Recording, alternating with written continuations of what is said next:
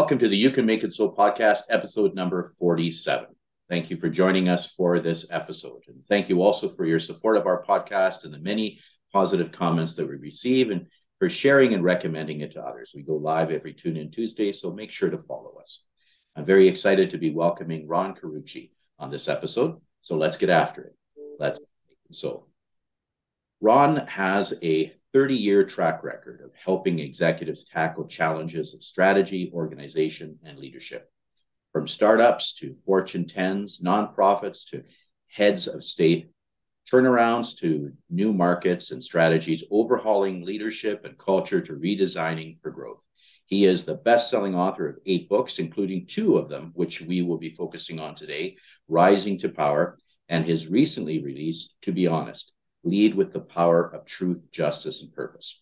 Ron is also a regular contributor to the Harvard Business Review, where Navaland, the company he is co-owner and managing partner of, work on leadership. And he was named one of 2016 Management Ideas That Matter Most recipients. He is also a regular contributor to Forbes, 2-time TED speaker, and we'll link those TED Talks, by the way, on our podcast links. They're exceptional. And Rod is proud to be a member of the Marshall Goldsmith 100 Coaches community. He's been featured in Fortune, CEO Magazine, Inc., Business Insider, MSNBC, Business Week, and Smart Business. And so thank you for joining us on the You Can Make It So podcast, Ron. Thanks so much for having me. It's a pleasure to be here. So before we get talking about your books and your career path, let's get to know you a little bit. I know that you live in Fairfield, Connecticut. You enjoy lots of hobbies, including cheering for the Seahawks. And I know that Guinness Book of World Records says on 2 occasions that the Seahawks have the loudest fans ever. So that's quite something. But one thing that's really unique and I think tells a little bit about you is that you keep a collection of antique doorknobs, door knockers, and skeleton keys. Tell us why and how this connects with your joys and passions professionally. You can see them there right behind me. Yeah. I started making these as installation art pieces for people in my life who I felt were representative of people who opened doors for others, people who helped usher in new chapters for people or help people accompany them through really important transitions. And then at some point, I decided I wanted to make one for myself. Not so much as a tribute, but as a reminder, so that every day, if you think about the countless numbers of hands over centuries of time and the thresholds those doors have opened and closed, it's a reminder that we're all part of a much bigger story than just our own. And also that our job every day is to open up doors for other people. Our job is to make it a way for others to move forward in their lives, to make hard transitions, to have access to opportunities they might not otherwise have. I think there are almost 8 billion doors in the world through which love and hope and joy can enter the world, and each of us is one of them. You've given an answer that is, so intriguing on so many different levels, both the emotional, the practical. Thanks for sharing about that. You're in the 3rd decade of helping leaders, of opening doors for leaders. Can you share a story about the funniest mistake that you made when you were first starting? My gosh. There are just so many. I don't have to go back that far either to do it.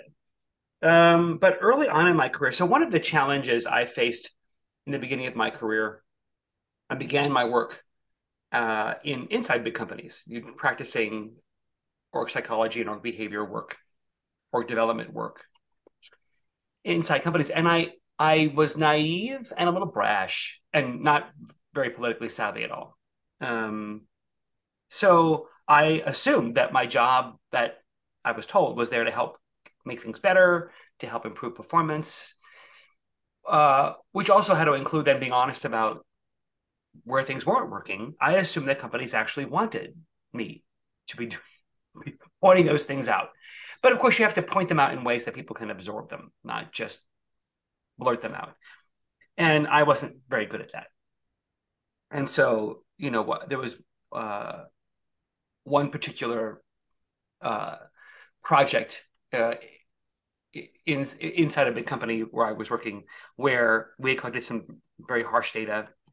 Clearly, things were not working well in this particular division of the company, and I was people were defensive, people were angry.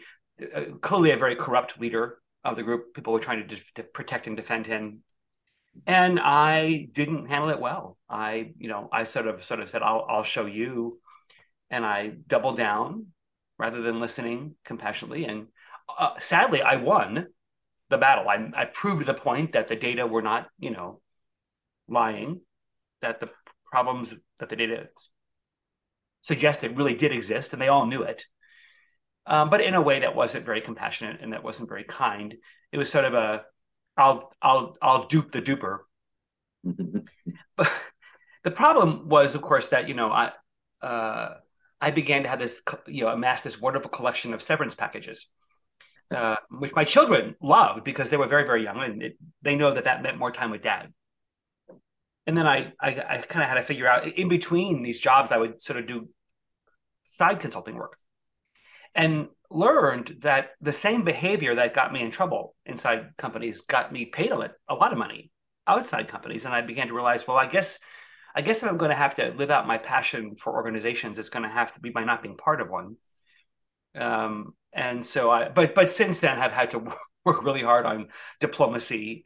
And, it's funny because now I've worked very hard in all these decades to and now people say of me that one of the things I do well is deliver very hard messages with a lot of love and compassion. Somebody on the internet said of me a couple months ago, Ron is the only person I know that can tell someone to go to hell and they'd ask him for directions.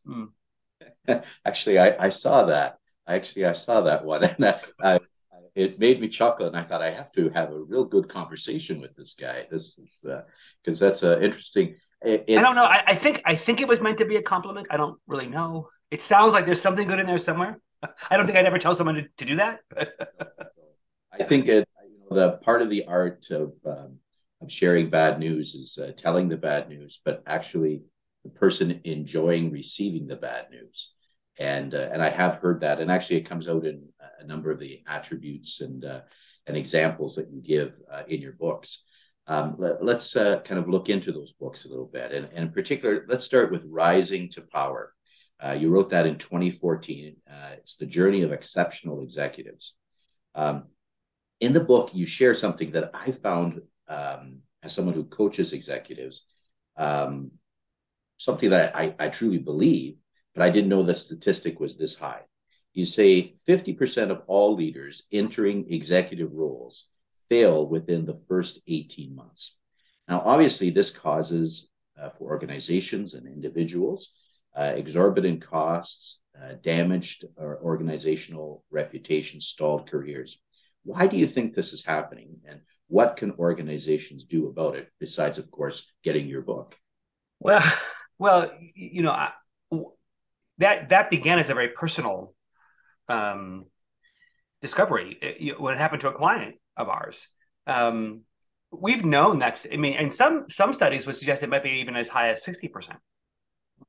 We've known for 20 years that's the case, and which recruiters love it because it's an annuity for them. But the carnage is just awful. We had finished a large transformation in a company, one of our clients, and we're helping them stand up their new organization design. And one of the gentlemen who had long distinguished himself in the company, young, potential, highly talented guy, got a much bigger job in the new organization design, and nobody was surprised. Everybody assumed, this guy was going to soar. And about 9 months after we left, I saw his name in my caller ID, and I was excited. I thought, oh, he's going to call and tell me about all the great things they've done. And he was calling to tell me he'd been fired and was looking for some help networking. And I lost my breath. I was shocked. I didn't understand how could that have happened. And I barely had time to catch my breath. But maybe an hour or two later, the CEO called me to tell me they had to let him go, and he was not happy. And more than subtly implying that some of the blame was mine for not having better prepared him for the role, which of course that's the call no consultant ever wants to get. And so I asked if we might come back. I said, could I just on my own dime and time come back and just sniff around? I have to understand how any of us, but certainly me, could have so wildly misjudged his potential. So we sniffed around. And that investigation led us to the 10-year longitudinal study with thousands of leaders on this topic, because what we found, beginning with that little sniff around, and then in the data of 10 years, was astounding to me. I went back to that CEO and I said, you know what? I will take responsibility for not warning him of all the landmines he was inevitably going to step in his journey. You take responsibility for putting them there. Good. It's astounding to me how we set new executives up to fail. From the moments they begin their journey, we are putting traps in their way that make it almost impossible for them to succeed. So organizations need to be very aware that the preparation, I mean, we in addition to the studying the 2,700 leaders in the research, we also isolated 100 leaders in mid-ascent and followed them for a year on their sort of landing pad, and just talk to them around what was they experiencing. In life at higher altitude, the air is thinner. You have to breathe differently, right? And how are they avoiding altitude sickness in the organization, and what were they doing? And predictably facing those landmines along the way. And it was painful to realize this is so foreseeable, which the good news means that it's very preventable. But there's a lot of work to be done if you're going to invest in preparing executives for a very different role. You think that as a director or a senior director, their move to a vice president is just a bigger version of what they were doing. And it's so far from the truth. And sometimes organizations even tell them that, to sell them on the job. And of course, these last 2 years, we're seeing dramatic drops in people's aspiration to assume higher level roles, right? Companies are struggling to find people who even want to consider broader leadership roles because of what it does to their families and their life and their mental health. And so now organizations are really in the hole because they've done such a poor job investing in preparing people. You cannot invest in a vice president after you give him the vice president job. The time to have prepared them for a senior level, higher altitude, much more visible role was 5 years ago. Yes. Second best time is certainly now, but don't waste a minute and just recognize that you've inserted risk into their success by waiting so long to get them ready. Yeah. I've, a colleague of mine uses this analogy, which I think is very apropos. He says, not allowing a executive to be prepared for a change in their positional altitude is sort of like putting someone on a plane and not telling them what to do when the oxygen mask drops. All of a sudden, the air has changed and they see something in front of them, but they don't know what to do with it. It's a great analogy. It's so true. And what I love about the analogy is that it's also so simple. If you just told them to put it on first before they help anybody else, they could be successful. And so why would, for goodness sake, would you not warn them of all the things there's no surprise. The things that happen to executives in their, first couple of years as they adjust to the new altitude and new landscape aren't like, oh, that's never happened before. It happens every hour. So when we wrote the book, I had pictures of all my clients around the walls when Eric and I wrote that book. And we were determined to leave no stone unturned. I was going to expose every single possible risk they face at every step on the ascent, to make sure that there was no way that if they read this book, they would have to fail. The other thing that I think was very powerful about the book was we sort of reversed the question and said, well, if half of them or more are flaming out, what are the other half doing? If there's a good chunk of them sticking the landing at a higher altitude, how are they doing it? And we were able to isolate the data and reverse engineer. We used a lot of really cool AI technology to IBM Watson to actually analyze all this data. And we were able to actually isolate the factors that set those leaders apart. And so we were able to say, okay, and by the way, here's the answer. Here's what the successful leaders are actually doing when they rise up, and even what they're doing to prepare before they ascend, so that we could absolutely be certain that this was a blueprint for executives to navigate the treachery of a larger role. Absolutely. Since we're talking about the journey to the journey of ascent, you identify some transitional moments and some issues that are common in executive failure. I know that's a lot in one bite, but can you unpack that a little bit for our listeners today? Well, I can certainly give you a couple of examples that I'm sure your listeners will certainly go, oh, I saw that yesterday. Let's start with the very beginning. Let's start with the selection process. We're interviewing people for these big jobs, and we say things to them like, oh my gosh, look at these brands you've built. That's what we need here. Or, wow, you turned around that sales force amazingly. That's what we need to have done here. And we're telling them that they have a playbook. And we're telling them that they've achieved an outcome we want them to repeat here. What we're doing is giving them permission to then ignore context. So when they enter, they think that their mythical mandate is to slap on their past successes onto the current organization and rinse and repeat, because we've given them permission to do that. Of course, what happens is they start slapping, the organization unsurprisingly resists, and they should slap harder. Then, after biting on this mythical mandate, then they turn their diagnosis into an indictment. They start realizing, you didn't tell me it was this bad. How have you people made any money? And they start overtly complaining and deriding the people that are there, who were, by the way, in far more pain before you arrived, and now you're making them in more pain.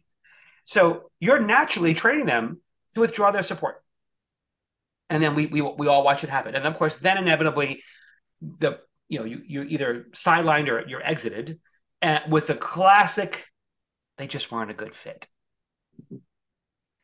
So those are just two of the common ones. The other one that's very common is most leaders are not prepared for the fact that when you get up there, you're on the Jumbotron. 24/7, your life is amplified. You have a megaphone strapped to your mouth. Everything you say is intensified. There's no such thing as small talk. And versions of you are being concocted all over the place. And if the limits of your leadership transcend your geography, so people who you lead don't live where you are, and now you're even more distorted. And leaders paralyze at the distortions of them that are created by others, the quotes of them, of things they never said, the concoctions of their motives that don't exist. And many leaders just don't know how to handle that. And so they play whack-a-mole. That's right. Rather than learning to become more centered and more authentic and more open and accepting of the fact that they cannot control all that noise, and nor should they try. So they just freeze up, and they become fearful, they become anxious, they become reticent, or they go the other way, become bullies. And so those distortions are very real. They're very unlike, the experience of being in the middle of an organization. They can't, the last one I would put out is that the remit is a much longer term remit. So the sense of gratification you get from the work you do in the middle is going to be very different and you have to learn to let go. But many leaders can't forfeit the gratification they get from near term outputs, and so suck it all up with them, right? And then never let go of that work, and then the people they lead just feel pointless. It takes a moment that could be a moment of great opportunity and turns it into a moment of deep resentment. Mm-hmm. Very. Yep. And again, all of it's foreseeable. Exactly. In your most recent book, To Be Honest, Lead with the Power of Truth, Justice, and Purpose, a book, by the way, which is excellent, and a book that has been added to our 22 books for 2022, which is a program that all of our coaching clients are a part of. You in this book explain 4 factors: clear identity, accountability, governance, and cross-functional relationships, and how these 4 factors affect honesty, justice, and purpose within a company. I'd like to invite you just to maybe pick 2 of them and expand by telling us why these are important in decision making. So Um, Let me just set a little bit of context for why we did this study in the first place. When we eventually learned that we could predict the conditions under which people would lie and cheat, and the conditions under which they would, you know, tell the truth and behave fairly and serve a greater good, the goal then was to publish the research. It wasn't to write a book. It wasn't until much later that I realized, because everybody wanted me to say, well, can you explain the Wells Fargo fiasco? Can you explain Theranos through the lens of your 4 findings? And which, of course, that's about as meaningful as root canal. And we did it a couple of times, but I'm like, I don't want to do this. But the more people kept pointing to the villains to say, look, your 4 findings explain the villain's behavior, the more I thought, surely I could not have come up with 4 findings that nobody's doing, because then that's not helpful and irrelevant. And so I wanted to know who somebody must be embodying these in some way. And turns out they're everywhere. That was really the exciting part of there are plenty of heroes out there.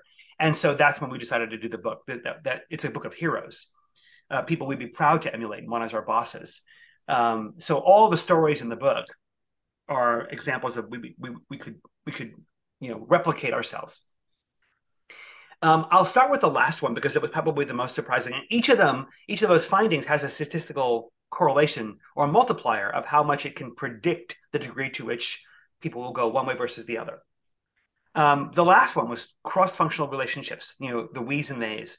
Everybody in organizations has a they. What do they want? Or here they come again. Or you see them in the caller ID or in your inbox and you think, ugh. Them. And turns out at the seams of your organization, marketing and sales, supply chain operations, R&D and innovation, and HR and everybody, that's where real competitive value is created. It's those intersections that true performance exists. And if those seams are not stitched well, if they're tumultuous, if they're full of conflict, if they're full of rivalry, turns out you increase the faction by which people will be dishonest by a factor of 6. So you're 6 times more likely to have people be dishonest, because when you fragment the organization into silos and territories, you then fragment the truth. And once we have dueling truths, we're no longer looking for a single source of truth. It's now about my truth versus your truth. My only goal now is to be right. But when you stitch those seams very well, when you integrate the places where organizations intersect, and you make them coalesce into a cohesive force, when the natural tensions that can exist there can be held well and resolved well, when you turn theys into we's, now you're 6 times more likely to have people be honest, because now there's no reason. Now I see that a unified bigger story. So the other one I'll point to is the accountability one, because it's a painful reality that our accountability systems and organizations, the way we talk about and measure contribution, are so woefully inadequate and antiquated. They were built around remits of repeatable work. How many cases did you close? How many files did you process? How many T-shirts did you print? Not around today's remits, which are much more akin to who I am. Today, my remit is my analysis, my idea, my creativity, my solution, my perspective.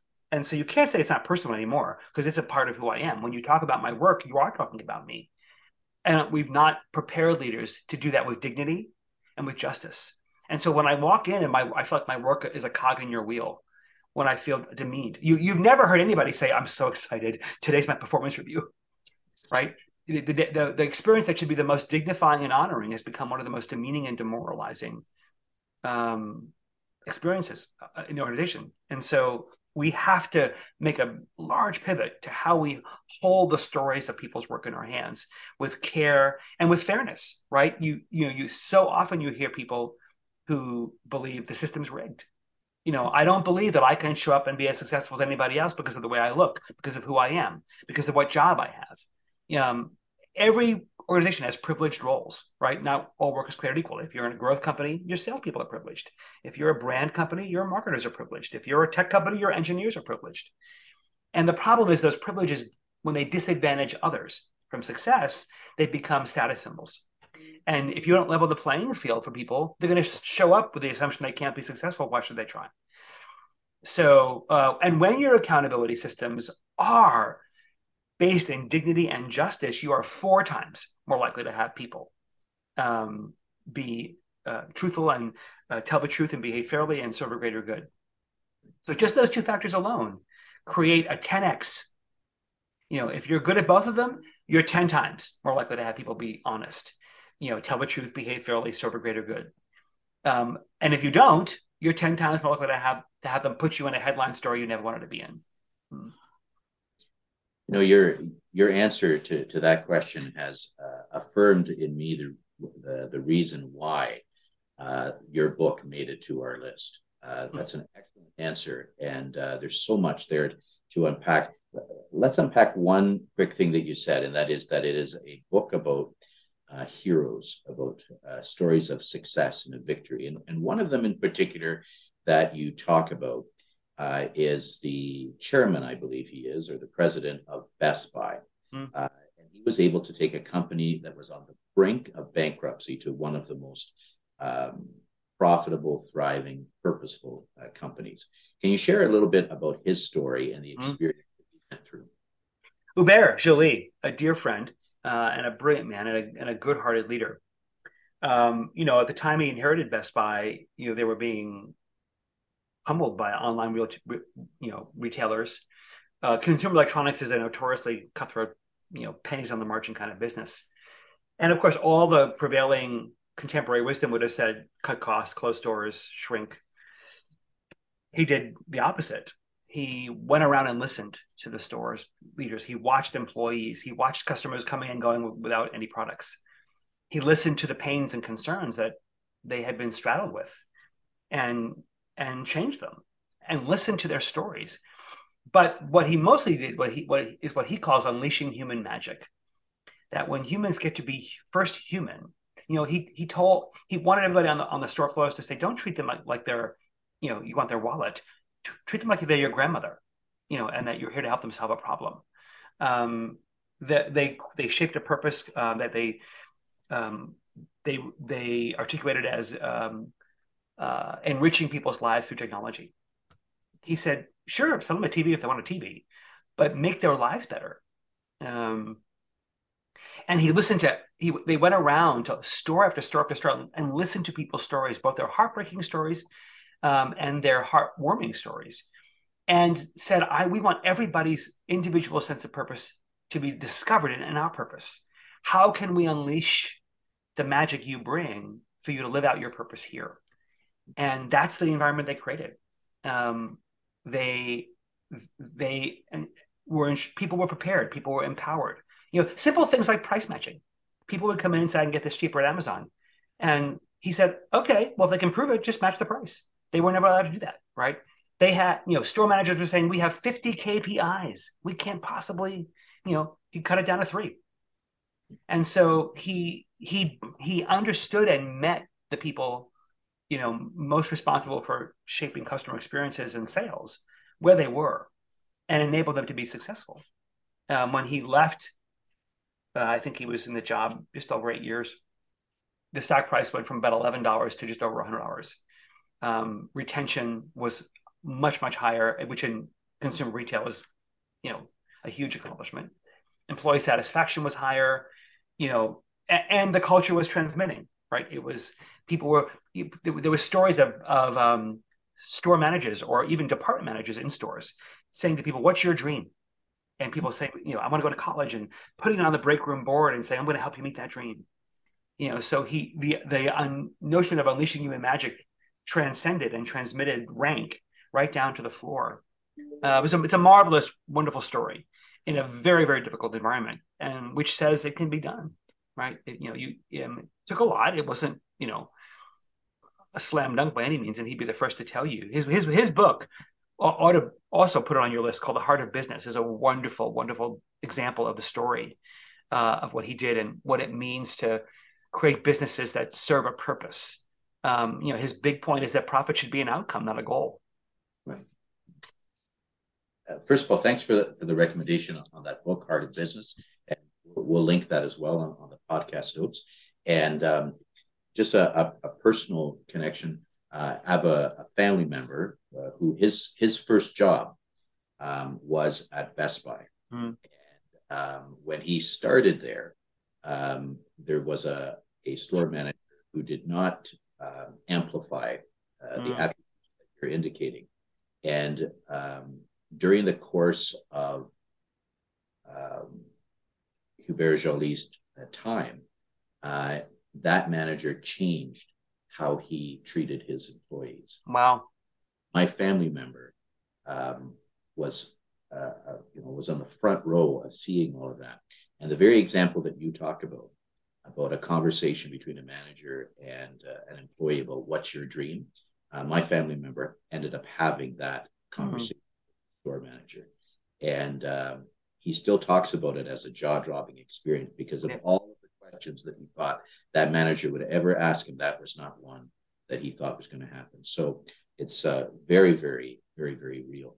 In chapter 9 of the book, you talk about it, and you touched on this previously, theys into we's. And, we live in a time of tremendous change, constant change. We live in a time of a need for adaptation. We live in a time where what you refer to as the courageous act of de-othering is so. Can you talk a little bit about that act and why it is so important, not only for all elements of society, but certainly in the corporate environment? You don't have to look around very far to see that we're in a trust recession. Regardless of whatever other kind you are speculating about, certainly trust is in a free fall. We have thickened our echo chambers to the point of making them deafening, and we're not willing to get outside them. We have nefarious social media algorithms feeding us thickening agents to our echo chambers to keep us in them. And we're not inclined to get outside them. So you see polarization on political, religious, social, economic planes that we've never seen before. I mean, if you go back, 500 years, would you see similar divisions? Sure, but people could live in those differences with civil discourse, with maintaining friendships and not fracturing families. Today, that's nearly impossible. People dread the Thanksgiving table because of what's might come up. Everybody has a they. And what I ask readers to do, and I would ask your listeners to do, is who is your they? And then I'd ask you to think, who's they are you? And I would challenge you to go to that person with a sort of a proverbial white flag and say, we've allowed our differences to separate us. And if you're in your organization and it's created tensions between your departments, then you've sold tickets to watching that tension and you've spread it around. And ask them, how can I be a better colleague to you? How can I be a better friend to you? What is it about you that you'd want me to know that I don't know? And allow yourself to be a bit curious and more open. I've done these interventions both at the team level and the division level countless times. And inevitably people go, oh, I didn't know that. Or, oh, that's why you do that? Oh, no wonder I drive you crazy. Because our objectification mechanisms are so trigger happy these days. We concoct people before we understand them. We have these trigger happy impulses to refute, reject, and convert. And the notion of understanding compassionately someone else who differs than us and being okay with that and not seeing that as, well, if I accept it, it means I condone it. Doesn't mean that at all. Because your behavior that you think you're so self-righteously correct about is just as offensive to them. So we're never going to get past these horrific divisions, and divided we fall. So we've all got to take responsibility for who we've othered, for who we've categorized as a they, and unworthy of our time or our presence or our respect, and really, really rethink why it is we've done that, and each of us has to take a step toward the other, and build a bridge. I honestly, I'm lost for words. I really am. That is absolute. First of all, trust recession. My goodness, I haven't not heard that, and that is so right on. And second of all, the challenge that you give us to ask, who is your they and whose they are you? If our listeners don't take anything else away from our podcast today, I invite them to really take away that exercise and really ponder it, especially as we enter into the festive days, to really just kind of think about that, consider that, because you're absolutely right on with it. Absolutely right on. There's really those that I coach. They know that I often say goals gain, but habits hold. Can you tell me one habit that you've incorporated into your daily practice, either personally or professionally, that you find very sustaining? So it's a simple ritual, but every morning, in the area about some office where we have a coffee area, I have a whole collection of mugs in there that come from all different parts of the world, different people, different places. And every morning I begin, when I pick a mug, it's sort of in reflection and gratitude for other people, for a certain experience I've had, or a memory of a relationship that's important to me. And I begin my morning remembering that there are many other hosts of witnesses in my story that I can be grateful for, and remember them and be thankful for them.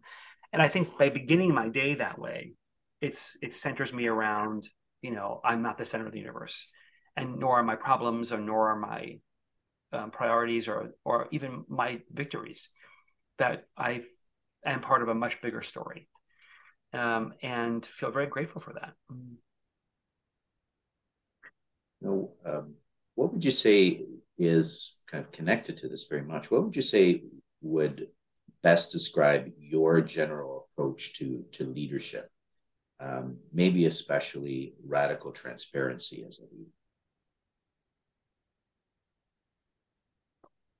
Well, I certainly think we still have many leaders who think that their job is to be the answer ATM, rather than the comfort in saying I don't know, and creating a space where people can co-create answers. So I do think that there's a curiosity and humility and vulnerability become, the gateway to compassion, right? You have to be, empathy is so critical as a leader. And the last 2 years of a pandemic have certainly, revealed that. And if you couldn't get that part right, if you couldn't make compassion a routine part of your leadership, and it was sort of this bolt on, you probably didn't fare very well. So I think compassion and curiosity and empathy and vulnerability are sort of now table. That it used to be these lofty words that we would think about only the Auberge-Jolis of the world, but today it's table stakes. If those aren't central to how you lead other people, you're probably not going to be successful. Right, absolutely. Can you talk a little bit about the value and role of family when it comes to success? Well,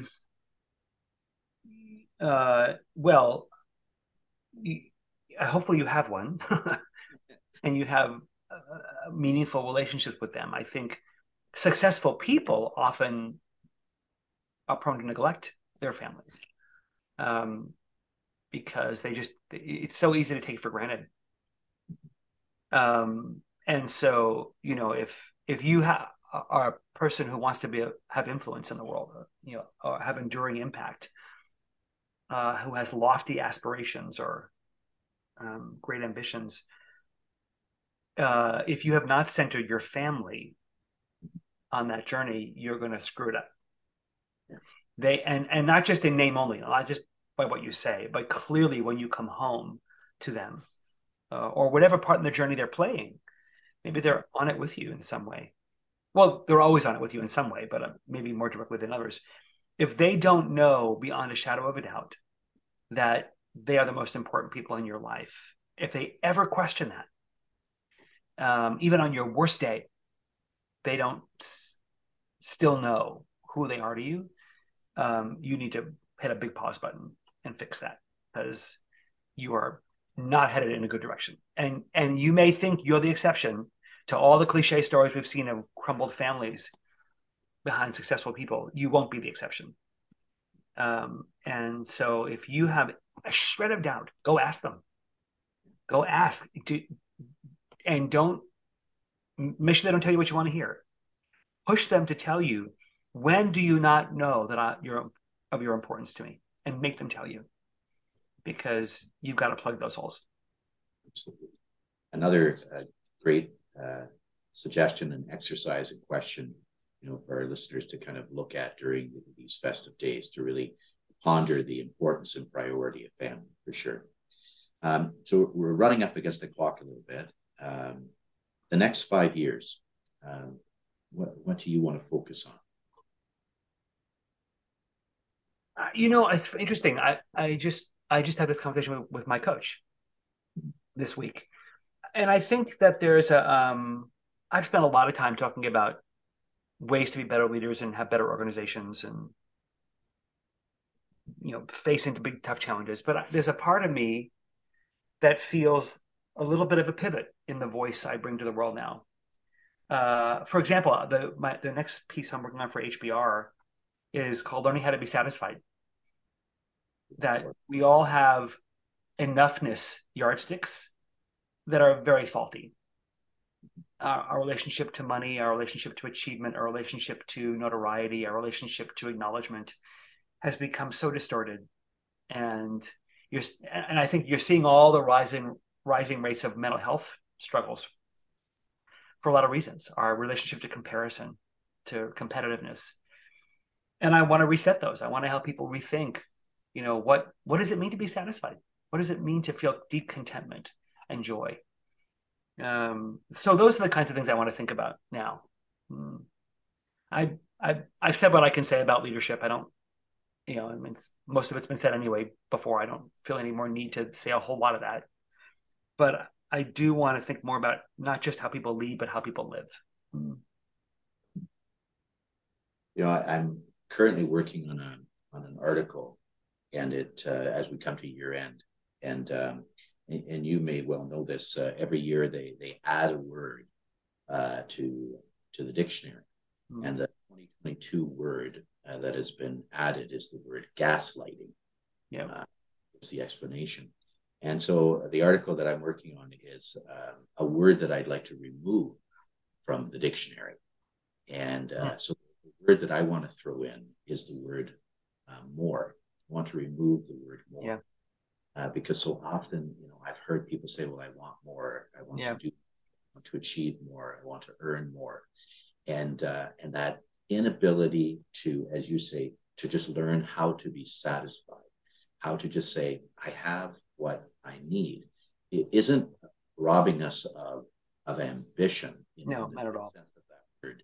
But and so it's interesting that you're. It's funny. It was born just about a month ago, in this stark moment. I was with a client, sort of talking about the year in review, and he actually said the words, "I was almost happy."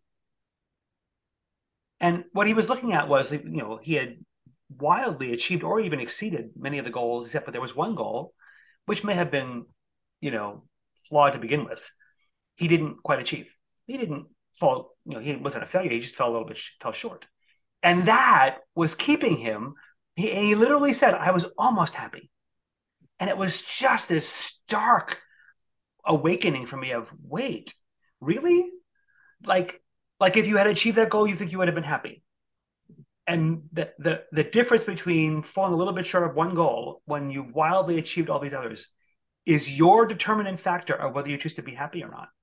It was so real. It was visceral for him. And I was like, wow, that is really messed up. That's and you should fire me as your coach.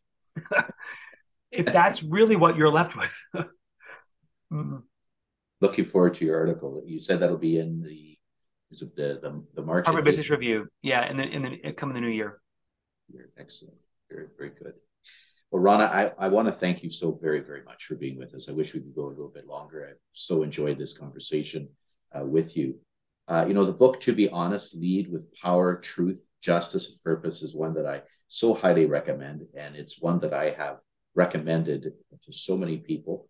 It's one, actually, several copies of which I've bought and actually given out to individuals because I just believe so powerfully in, as you say, the success stories that are within it and the learning that come from it.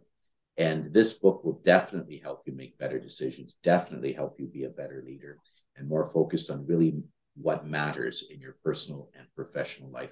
I know it has for me. You can get the book on Amazon. We'll link that in the podcast notes, and also link, you can get it also through your website, which we will link, and we'll link it also to our website. And you can find out more about Ron and his company, Navalin, through navalin.com. And again, that'll be on the podcast notes. And by the way, Ron has an excellent online leadership course. There's two segments to it: exceptional leadership, leading at a higher level, and being strategic, thinking and acting with impact. I know I've done both of them, and I recommend them to you, and you can check them out. And also links will be on our podcast notes. So once again, Ron, thank you so very, very much for being with us on the You Can Make It So podcast. My pleasure, my friend. Thanks for having me.